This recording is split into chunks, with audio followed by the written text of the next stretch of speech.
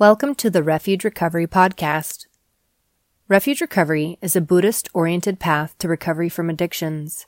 For more information, please visit us at refugerecovery.org.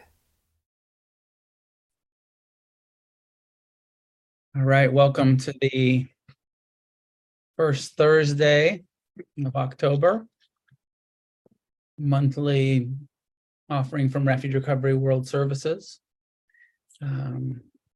Anybody who's here for the first time, welcome, and also just a reminder that this is not a Refuge Recovery meeting.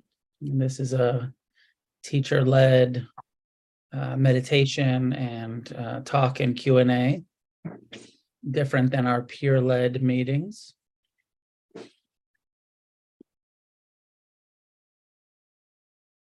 If you're looking for a peer-led Refuge Recovery meeting, look at the list on our website, refugerecovery.org, and find that. Last month, I didn't quite get to the topic that I had in mind, which was around the first factor of the Eightfold Path. The Eightfold Path, Refuge Recovery's practice of the Buddha's teaching of how to end suffering starts with the Buddha's encouragement that we come to understand cause and effect, karma. And having understood that, and we'll talk about that tonight, having understood that,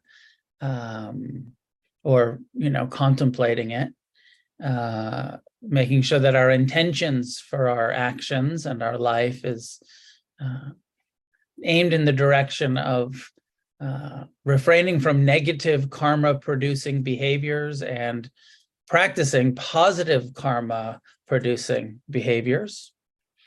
And then the minimum level of renunciation being the 5 precepts, the renunciation, the abstaining, avoiding of lying, killing, stealing, sexual misconduct, or use of intoxicants, recreational use of intoxicants. So that's our topic for tonight. But before we get into that discussion, and I'll share some thoughts with you about it, first we'll meditate. So welcome and find a way to sit that's upright, relaxed. Get your meditation pose on, get on your meditation face. I used to hear one meditation teacher who said, when you sit down to meditate, let your face melt off. And I like that kind of perspective of just releasing everything in the face. And in the instructions, I'm often saying that, soften your jaw, soften your brow, let your whole face just melt. As your eyes are closed,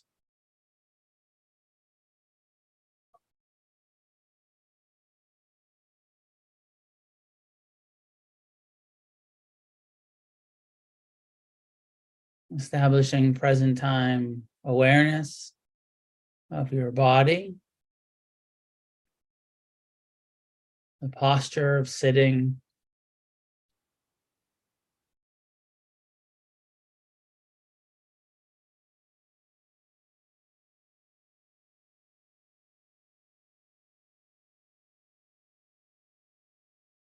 bringing the intention to be friendly, to be kind, to be patient, tolerant, accepting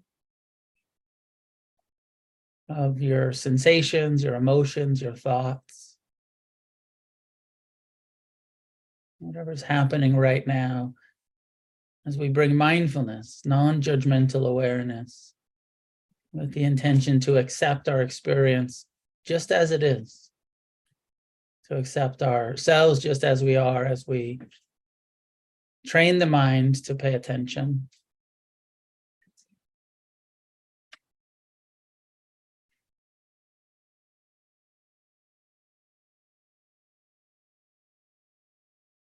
In the beginning of this kind of meditation practice, it's useful to use the breath as the anchor. Breathing in, direct your full awareness to the sensations that the breath creates at the nostrils. Kind, accepting awareness of the sensation of breathing in. Know that you're breathing in, feel it, receive it.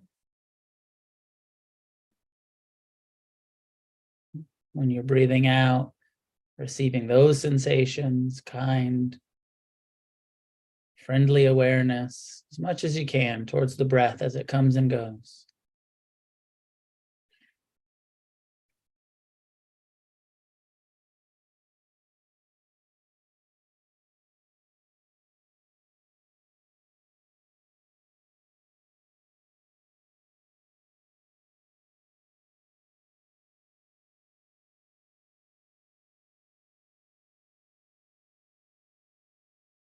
Releasing all of the tension you can in the jaw, the shoulders, the belly.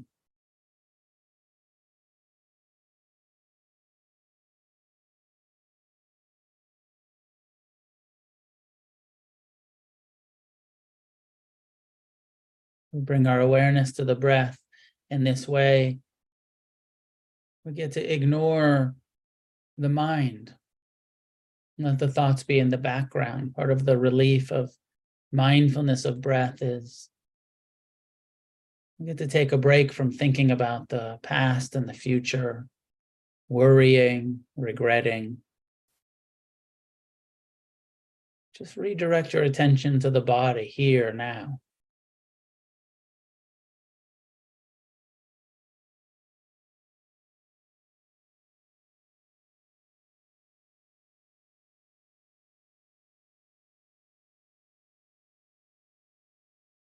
It's not necessarily going to stop your mind from thinking, but you can stop paying attention, stop being involved with what your mind is thinking about.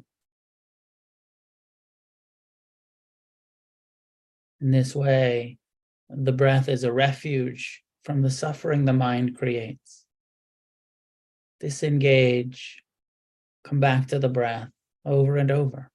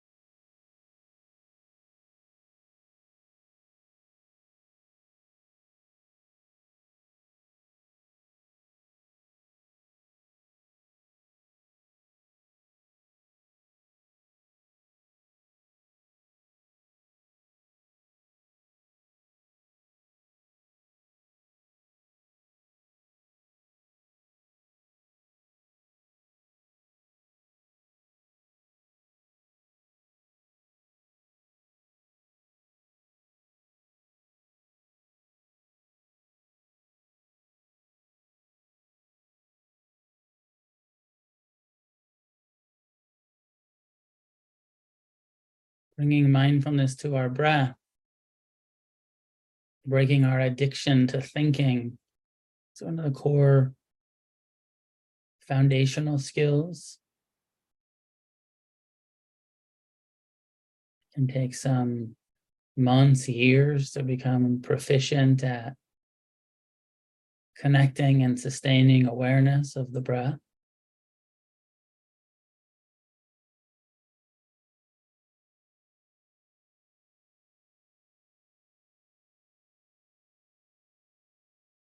But most of us find it to be a relief, a refuge, even just that moment, that half a breath, where we're not so involved in our thoughts, our emotions. We just come back to the simple sensations in the body.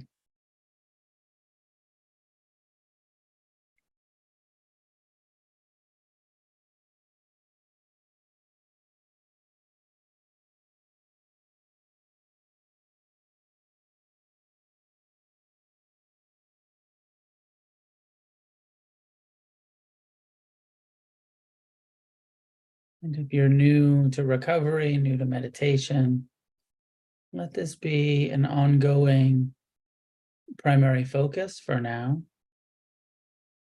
It's also important to understand that the Buddha's teachings on mindfulness expanded from this beginning practice of breath awareness to awareness of our whole being, the whole body, the sense doors, the emotions, the thoughts, everything included as we investigate what we're feeling, what we're experiencing, what we're hearing, seeing, smelling, tasting, thinking.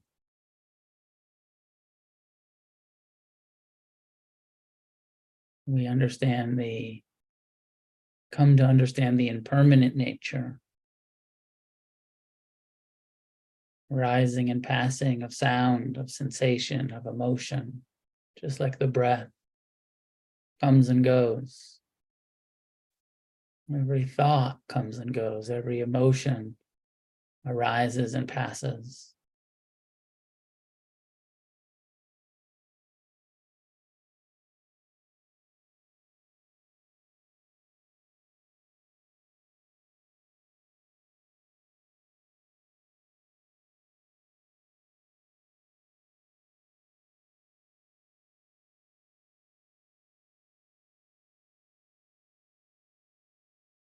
Mindfulness reveals how much of our suffering is created by our clinging to the impermanent experiences or resisting, aversion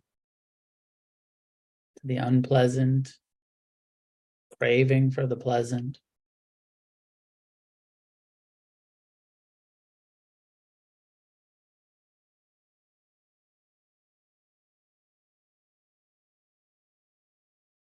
So we use the breath to gather our attention in the here and now. And then we explore, we investigate the feeling tone, the mind states.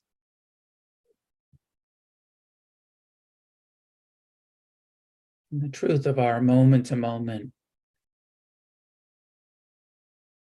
experience in this heart, in this mind, in this body.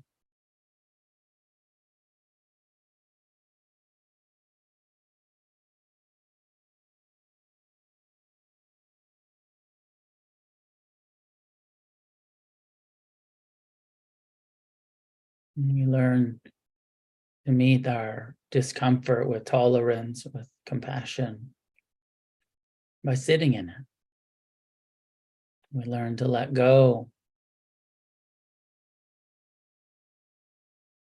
Returning towards what we're clinging to, what we're not letting go of. We see the suffering and we start to relinquish.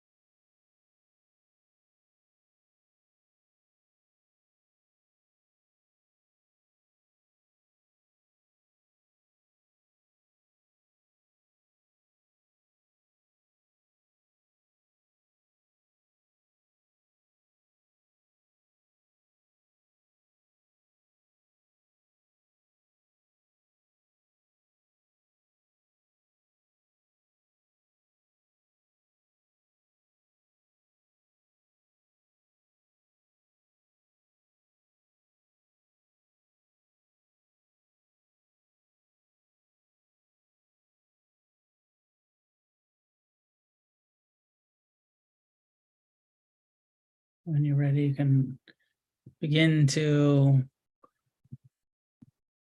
allow your eyes to open, bring awareness back to seeing. And when you're ready to move, stretching, bring your awareness back to the screen. Perhaps putting your camera back on.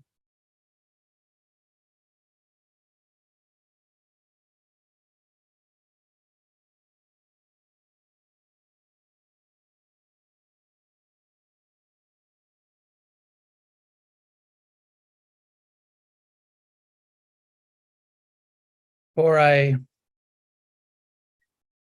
jump into this topic of the first factor of our eightfold path and the way that that's really connected to all of the rest of the path, but in particular the third factor of the path around action and renunciation and the 5 precepts. Any questions about the meditation instruction, about this kind of basic mindfulness of the breath, body?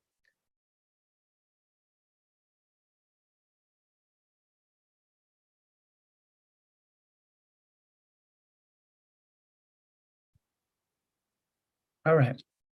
If you do have a question at any point, you can raise your hand in the reactions tab down at the bottom of your screen.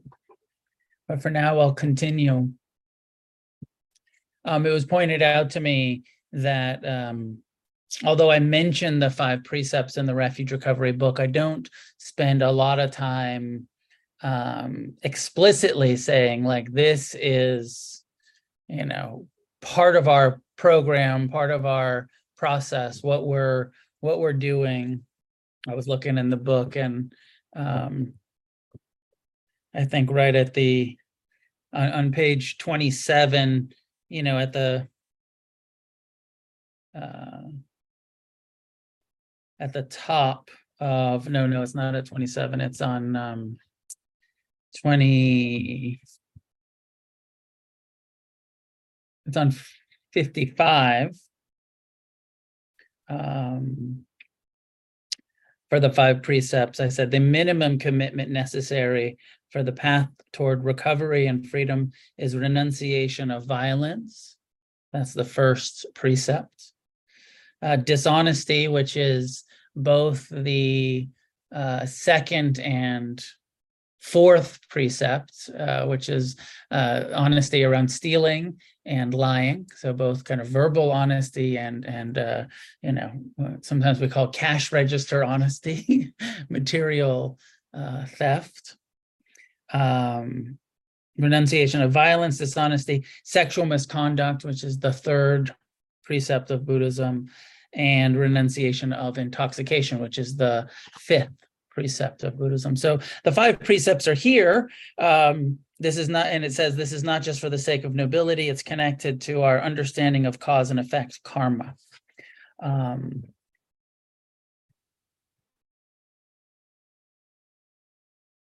And so, not everybody that comes into Refuge Recovery is familiar with all of Buddhism. Some people are being introduced to Buddhism through Refuge Recovery.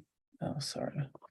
I just noticed that my for some reason my computer's not charging. Okay, now I think I'm okay. And it's not, I don't think it's important for us to name them as the 5 precepts, or to be attached to this as some sort of religious, these are my rules, my precepts, but just to understand why they're a core part of the Refuge Recovery path, why the Buddha taught this level of renunciation, that it all comes back to understanding cause and effect. There's no, like I said in that, it's not about nobility, it's not about I don't know, I want to say it's not about morality, but maybe that's absolutely what it's about, but not a morality from so many of us are conditioned about from this external source of what it means to be moral or ethical or, in our Judeo-Christian conditioning around a judging God and church and all of that stuff. Buddhism doesn't have that. It's not about any sort of externals. It's really a humanist psychology of understanding how our mind works and how, certain actions and intentions and thoughts create more suffering for us. And and other actions and thoughts and intentions alleviate suffering. So it's all very practical. And we could call it, that there's something very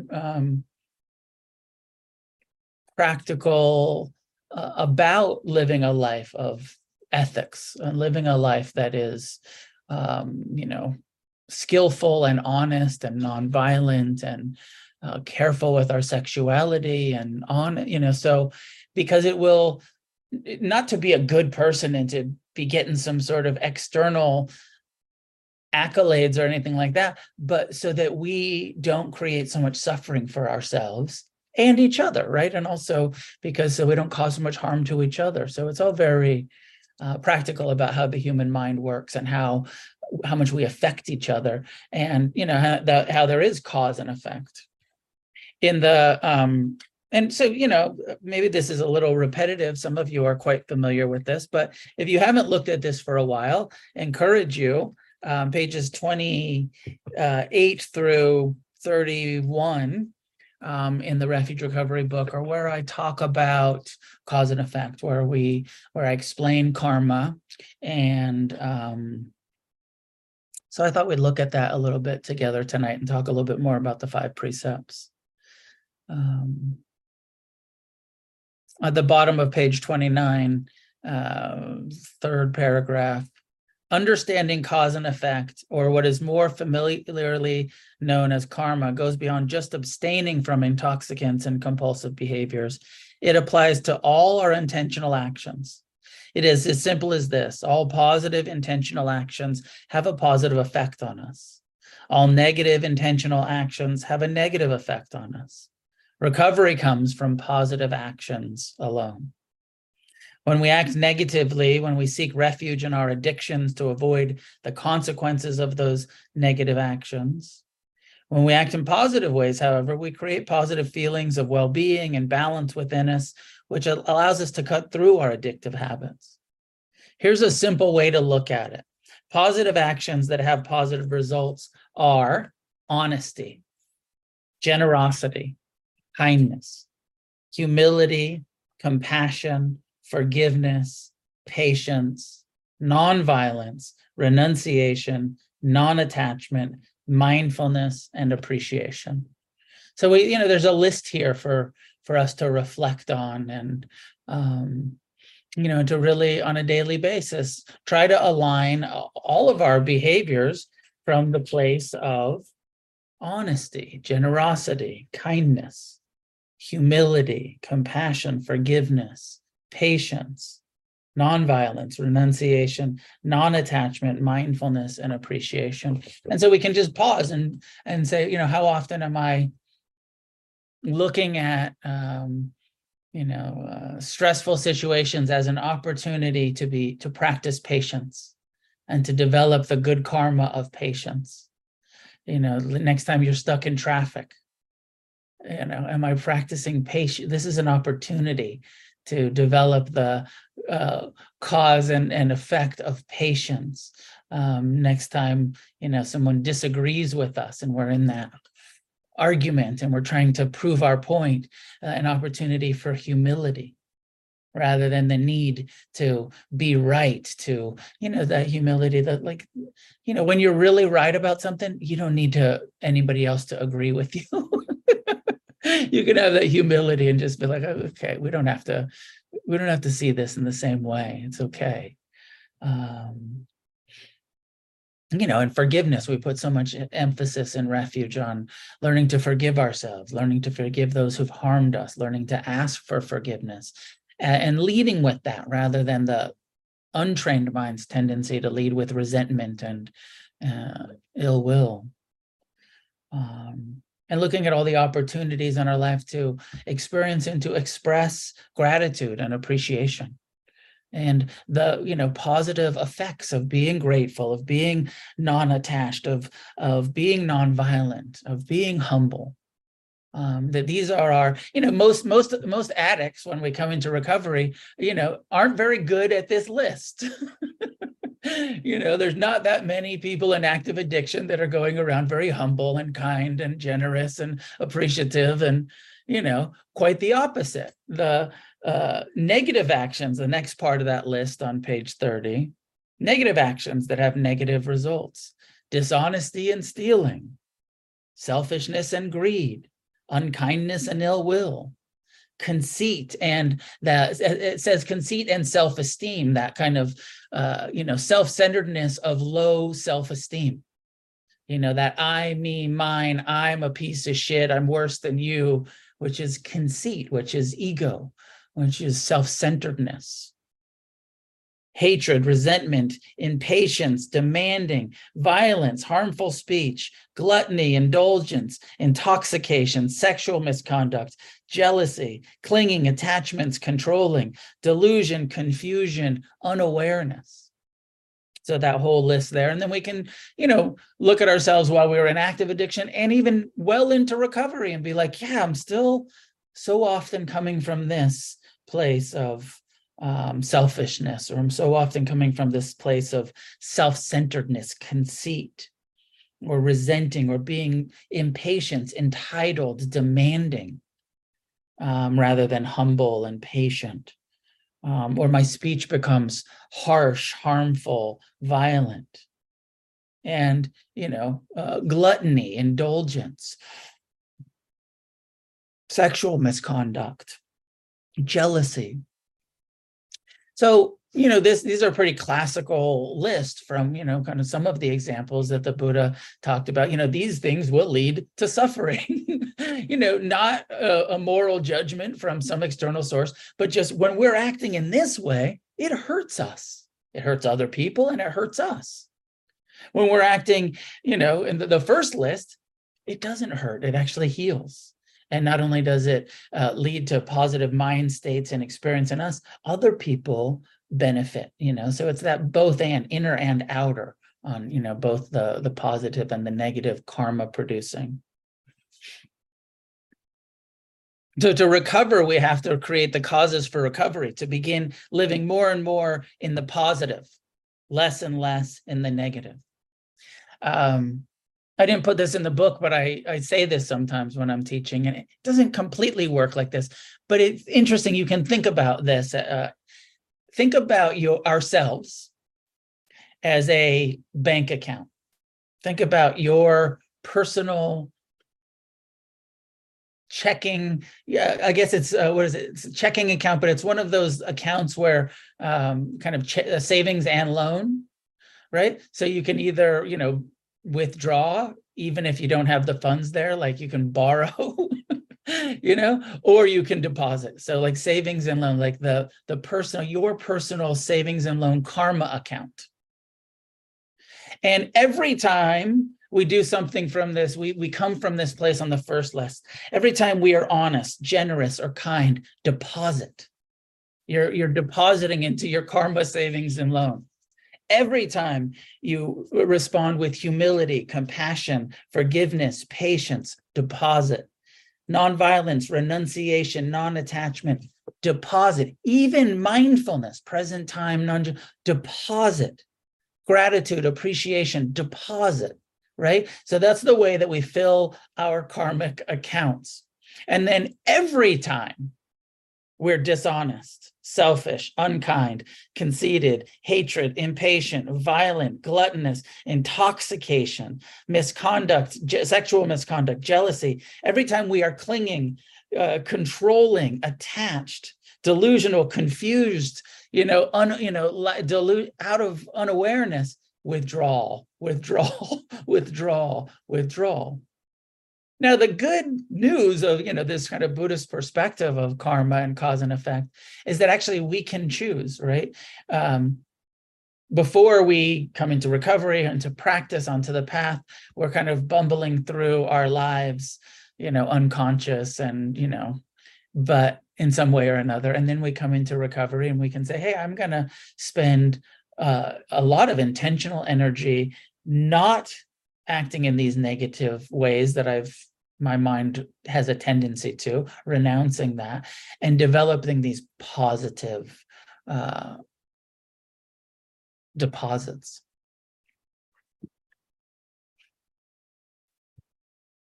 And this is why the Buddha's, then the second factor of the path after understanding cause and effect, he says, now, you understand it? Okay. Intentionally behave in that way. Make sure that everything that you're saying, everything that you're doing, everything that you're, even thinking, it's a little tricky with our thoughts because, as we all know, our mind has a mind of its own. You can't quite control what you're thinking. But the more you become mindful, the more we start to see, oh, there's volitional and non-volitional thought. All by itself, your mind might, have some violent thoughts, might have some selfish thoughts, might have some lustful, whatever it is. Your mind just does that all by itself. All of ours do. Non-volitionally, but then volitionally, there is some choice. What thoughts am I choosing to feed? What thoughts am I indulging in? Am I identifying with? Am I practicing? What thoughts are happening all by themselves? And which ones am I getting hooked into and identified with and putting a lot of energy into? And those are the ones where we can intentionally say, I don't want to keep feeding this hatred that my mind wants to think about. I don't want to keep feeding this selfishness, this self-centeredness that my mind wants to, and we can disengage.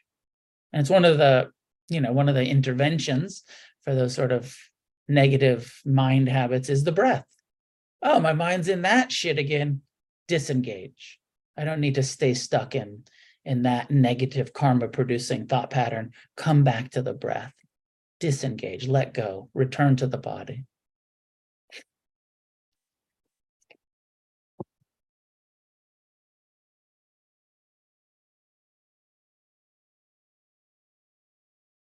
So karma, I think, is best thought about as how we're behaving here and now. There's a tendency for people to use the term karma to assign meaning to what is happening in our lives, what's happening to us. If, is the bad shit that's going down in my life all my own personal karma? Is it my karma to be an addict? Is it my karma to, be born into this situation where there was abuse or neglect? Or my sense is that we're better served to not try to answer that question and to not use karma and reincarnation in any way to blame ourselves, but to use the understanding of cause and effect to say, I don't know. I don't know if it's my karma or not. Maybe, I don't know. But what I do know is how I respond. My karma is how I respond to what's happening in my life right now. As we can see, the karma and how we responded to our pain as children led to trying to avoid it and replace it with drugs and alcohol and sex and food. And, the karma of trying to avoid led to addiction, right? Those actions of like, oh, there was all this unpleasant shit I didn't want to feel, so I started drinking. There was, and drinking and, eating and fucking and spending and whatever it was that we became addicted to gave a temporary pleasant experience that gave me a temporary avoidance of unpleasant experience. And that repetitive action led to the point where I couldn't stop. Some alcoholics talk about like, well, I didn't have any ability to control it from day one. But a lot of the alcoholics and addicts say, this, I think it's more common for addicts to say, it started as fun. And, and then I crossed a line. And part of that is the effect, cause and effect. Why did, to drink yourself into alcoholism for most people takes a lot of effort. You know, like most people can drink or not drink or whatever. Some people have that kind of, it's in their blood, it's in their DNA or something. But alcohol is not an addictive substance on the level of like heroin, you know, like opiate addicts. Of course, you take opiate for a little while, you're going to get strung out. Your body's going to be addicted to it real quick. But to become addicted to some of the other things, the process addictions, that karma, you know, that repetitive action, I kept trying to avoid, I kept indulging, I kept trying to avoid, I kept indulging.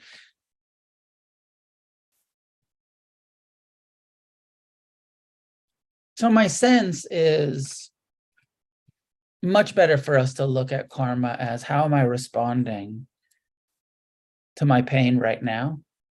Am I responding with this positive side of the list, with humility and compassion and forgiveness? Or am I responding with, you know, self-centered fear and anger and resentment? How am I responding to the pleasant experiences right now? Am I responding with non-attached appreciation and gratitude, or entitlement and clinging and greed?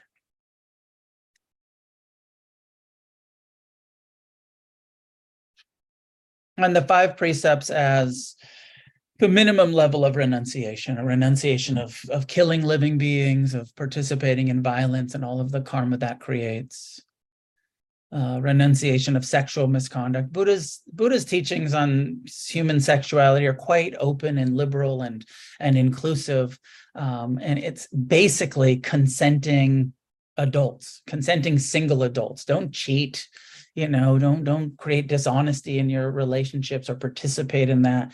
But you know, it's quite open. It's not a, you know, hetero monogamous, you know, teaching. It's like consenting adults, you know. And if you, and it doesn't have to be, there's, you know, there's not stuff in the Buddha's teachings about like you have to be in love or you have to be in a commitment or anything like that. He's just saying be honest and be good communication, and you know, make sure that it's an appropriate relationship to engage in, and if it's not, don't engage in it. And the 5th precept, which, you know, for most of us is a support. For all of us substance addicts, alcoholics and addicts, the 5th precept, the Buddha said, if you want to follow this path, sobriety, this path of mindfulness necessitates a sober mind. So for those of us who are coming into refuge and into our lives of, yeah, well, I need to be sober because I'm an alcoholic. I need to, you know, be clean because I'm an addict. And we understand that. It's supportive of us, and we understand, like, okay, this makes perfect sense.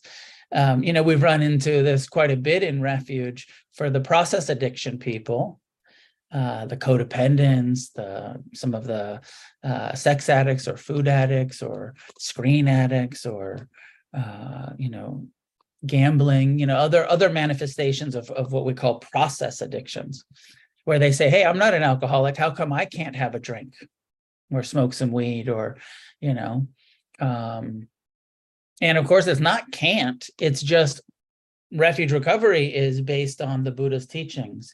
We're utilizing the Buddha's 4 Noble Truths and Eightfold Path. And this is a core and central part of the Buddha's Eightfold Path. He says, in order to end suffering of any kind, not just the suffering of alcoholism and addiction, but any kind of suffering, necessitates a sober mind. A mind that is free from even occasional recreational intoxication. And so, you know, we're following the Eightfold Path, and abstinence is part of that, whether you're an alcoholic or not. And, you know, this is a core part of Buddhism, core part of early Buddhism. So maybe I'll leave it there for tonight. And, you know, we have a few minutes, 15 minutes or so for questions, comments, clarifications, rebuttals. What do you want to talk about? If you want to raise your hand in the reactions button, I'll call on you, and we could have a dialogue about some of this.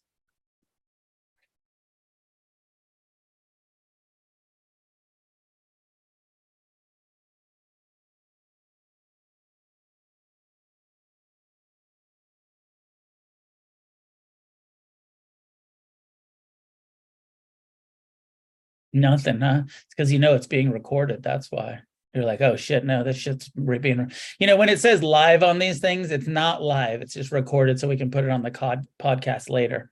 That just means YouTube's recording it for later. Mark, go ahead, jump in. Hey, Noah, thanks. Just want to touch on a couple of things that came to mind when you were talking about the precepts, the positive and negative actions. All of those negative actions for me, being that, especially if this is a refuge recovery meeting, when I'm participating in those type of actions or that type of thinking, I think that for me is what created that need, like you said, either of avoidance or I don't like the way I feel. I don't want to feel anything. And all those things, if I'm doing those things, I'm basically either in a relapse or headed for a relapse or I'm in full addiction, and so with the positive actions, the other side of that list, I've noticed a thing when I'm living in that way, I'm really not finding anything in my life that I need to avoid, feel bad about. I don't feel like a piece of shit, so I don't want to anesthetize myself in those times when I am living. And I've noticed that drastic change in my thinking and my actions and my more skillful living because of it. Excuse me. The other thing, what popped into my mind when it comes to the 5 precepts, and I know not everybody, especially in our meditation society outside of here, is an alcoholic or an addict, and they do want to partake in maybe some recreational. But for me, that 5th precept comes basically first for me, because if I do cause if I become intoxicated or I'm getting loaded, let's say, or doing that, I'm doing every one of those other 4 precepts. I'm participating in every one of those other things as soon as I start drinking or using. That just switches it, and then I'm partaking in those precepts and living by that other list of negative, unskillful action. That's just what popped into my mind for your talk. Yeah, and that's often how we talk about the fifth precept in Buddhism is like, well, you're more likely to kill, steal, and sleep with someone you shouldn't be sleeping with once you've been loaded. As soon as you start drinking, you're probably less likely to sleep with the wrong person and steal and kill and engage in violence if you stay sober. I definitely know who I woke up next to usually. Good. Thanks, Mark. Good to see you. Rosaline, go ahead, jump in. Hi, Noah. Great to be here. I was addicted to Xanax, and and you responded very nicely to me once when I reached out, Noah. Thank you. So I'm on a titration, and it's a very interesting thing. I found, I'm working with an addiction specialist, and the thing that's helping me more, that's just beyond amazing, is some of the pranayama work I learned in India and practice now, because I believe you have to find some way to soothe the nervous system, or it's just extremely difficult. It's a weird thing to think of my brain chemistry changing, and I try not to I don't want to be fearful. I don't want to know too much about, my mantra is, everything is God. There's nothing to be afraid of. Everything is, it's, and of course, Buddha, everything is safe. But it's just an interesting thing. And I have not come across that many people who talk about Xanax addiction. I'm in NA, and I'm in also Recovery 2.0, because I really like to practice yoga.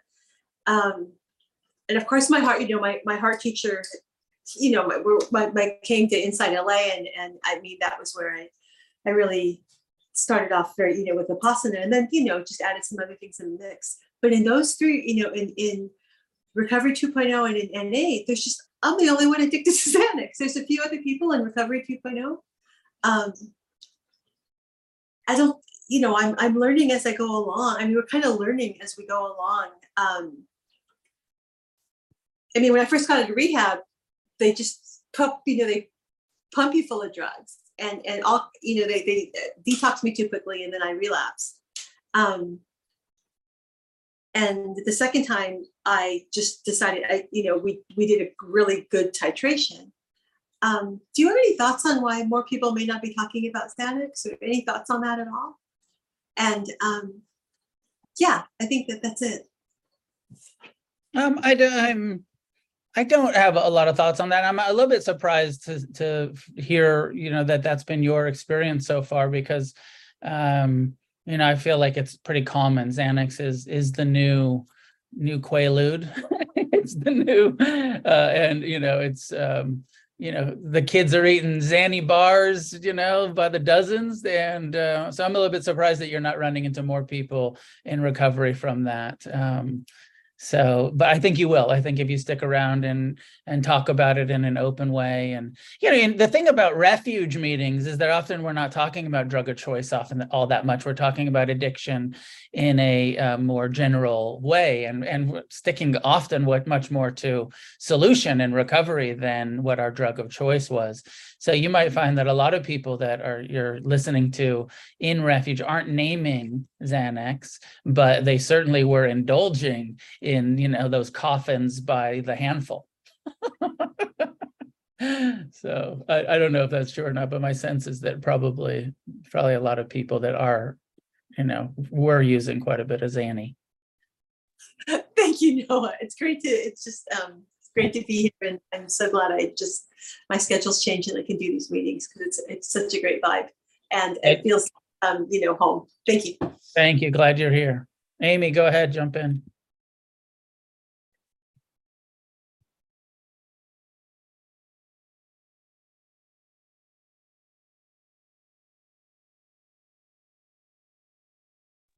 Okay, I couldn't find the unmute button.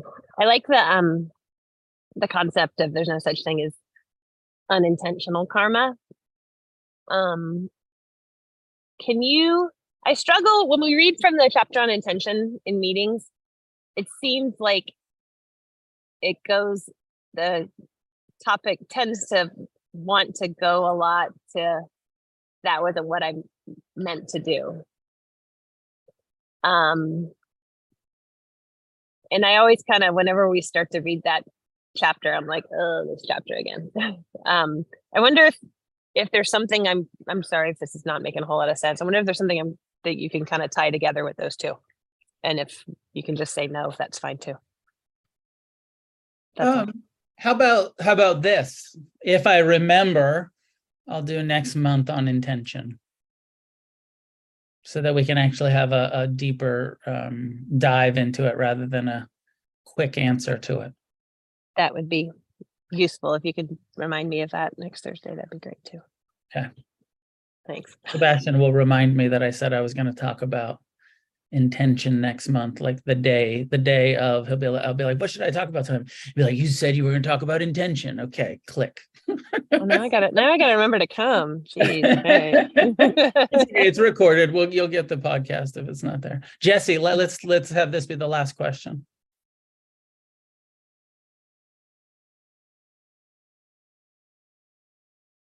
We can't hear you yet.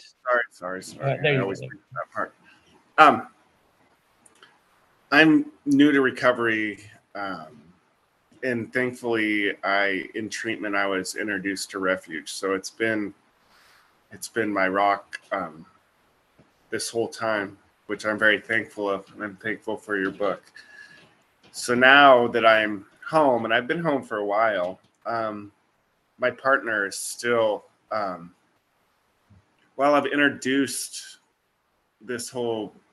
all the ideas that I've read throughout the book, I'm having a hard time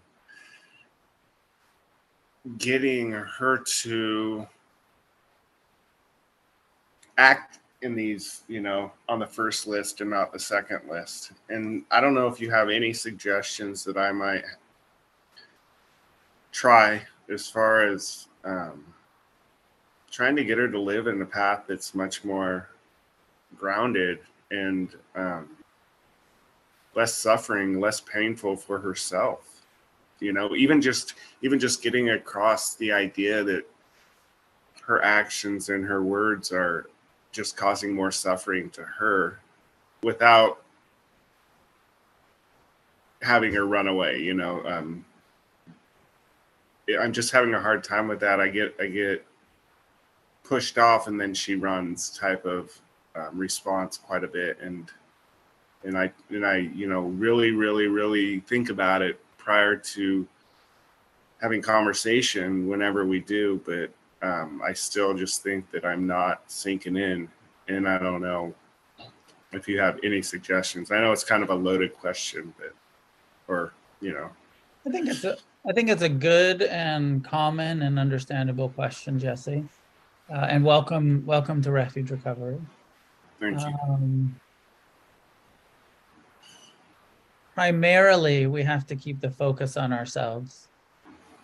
And, you know, all of this is you know, and, you know, you can look at this list in relationship to her and look at your own, you know, behaviors and say, you know, am I, anyways, I lost the list, but, you know, am I being attached or controlling, right? That's a negative karma producing behavior. Even it, you know, because there's that thin line between compassion, like, wait, I love this person. I understand this way to not suffer and for them to not suffer. And I have compassion for them and I have love for them and I have appreciation for them. But I'm also a bit attached to them being different than they are. Out of love, out of compassion, that line between caring and clinging and compassion and controlling. So for the most part, especially when we're in early recovery, and we've been over on that other list for the last, you know, couple decades, we have to be careful for that. Like, I'm the new convert, and now I'm going to tell everybody about non-attachment, and I'm going to tell everybody about, you know, like, and they're just like, fuck you, you were lying last week, you know. You were lying to me for 10 years. You just got out of rehab. Don't tell me about honesty, motherfucker. Exactly. So, you know, some of that humility, you know, and keeping the focus on you and your recovery, letting her be, you know, and you know what? Model it. Don't tell her, show her through your own example of when I live over here in the positive, I'm happier. And let her find out for herself, you know, that I think the best way for us to convert our loved ones is for them to see, wow, look, Jesse's not suffering as much as he used to. Staying sober, being mindful, being kind, he's being appreciative, he's being tolerant, he's being patient, he's being, right, forgiving. All of those things, rather than, oh, he's using his fucking Buddhism to come down my throat and tell me that you're holier than thou, fucking holy roller Buddhist bullshit. Shut the fuck up. You know, like, so we have to be, you know, careful and stay on our side and say, I'm just going to model this in my relationship. And of course, when you get sober and you come into recovery and you've been in a long-term relationship and it was the other way, it's a rough road often, and there's a lot of amends to be made, a lot of healing to happen, but we certainly don't want to show up and start telling them how to live. Right. Yeah. But we want to encourage and model and support it if they become interested, and they're more likely to become interested if they see us really practicing it rather than preaching it. Right. Okay. Yeah.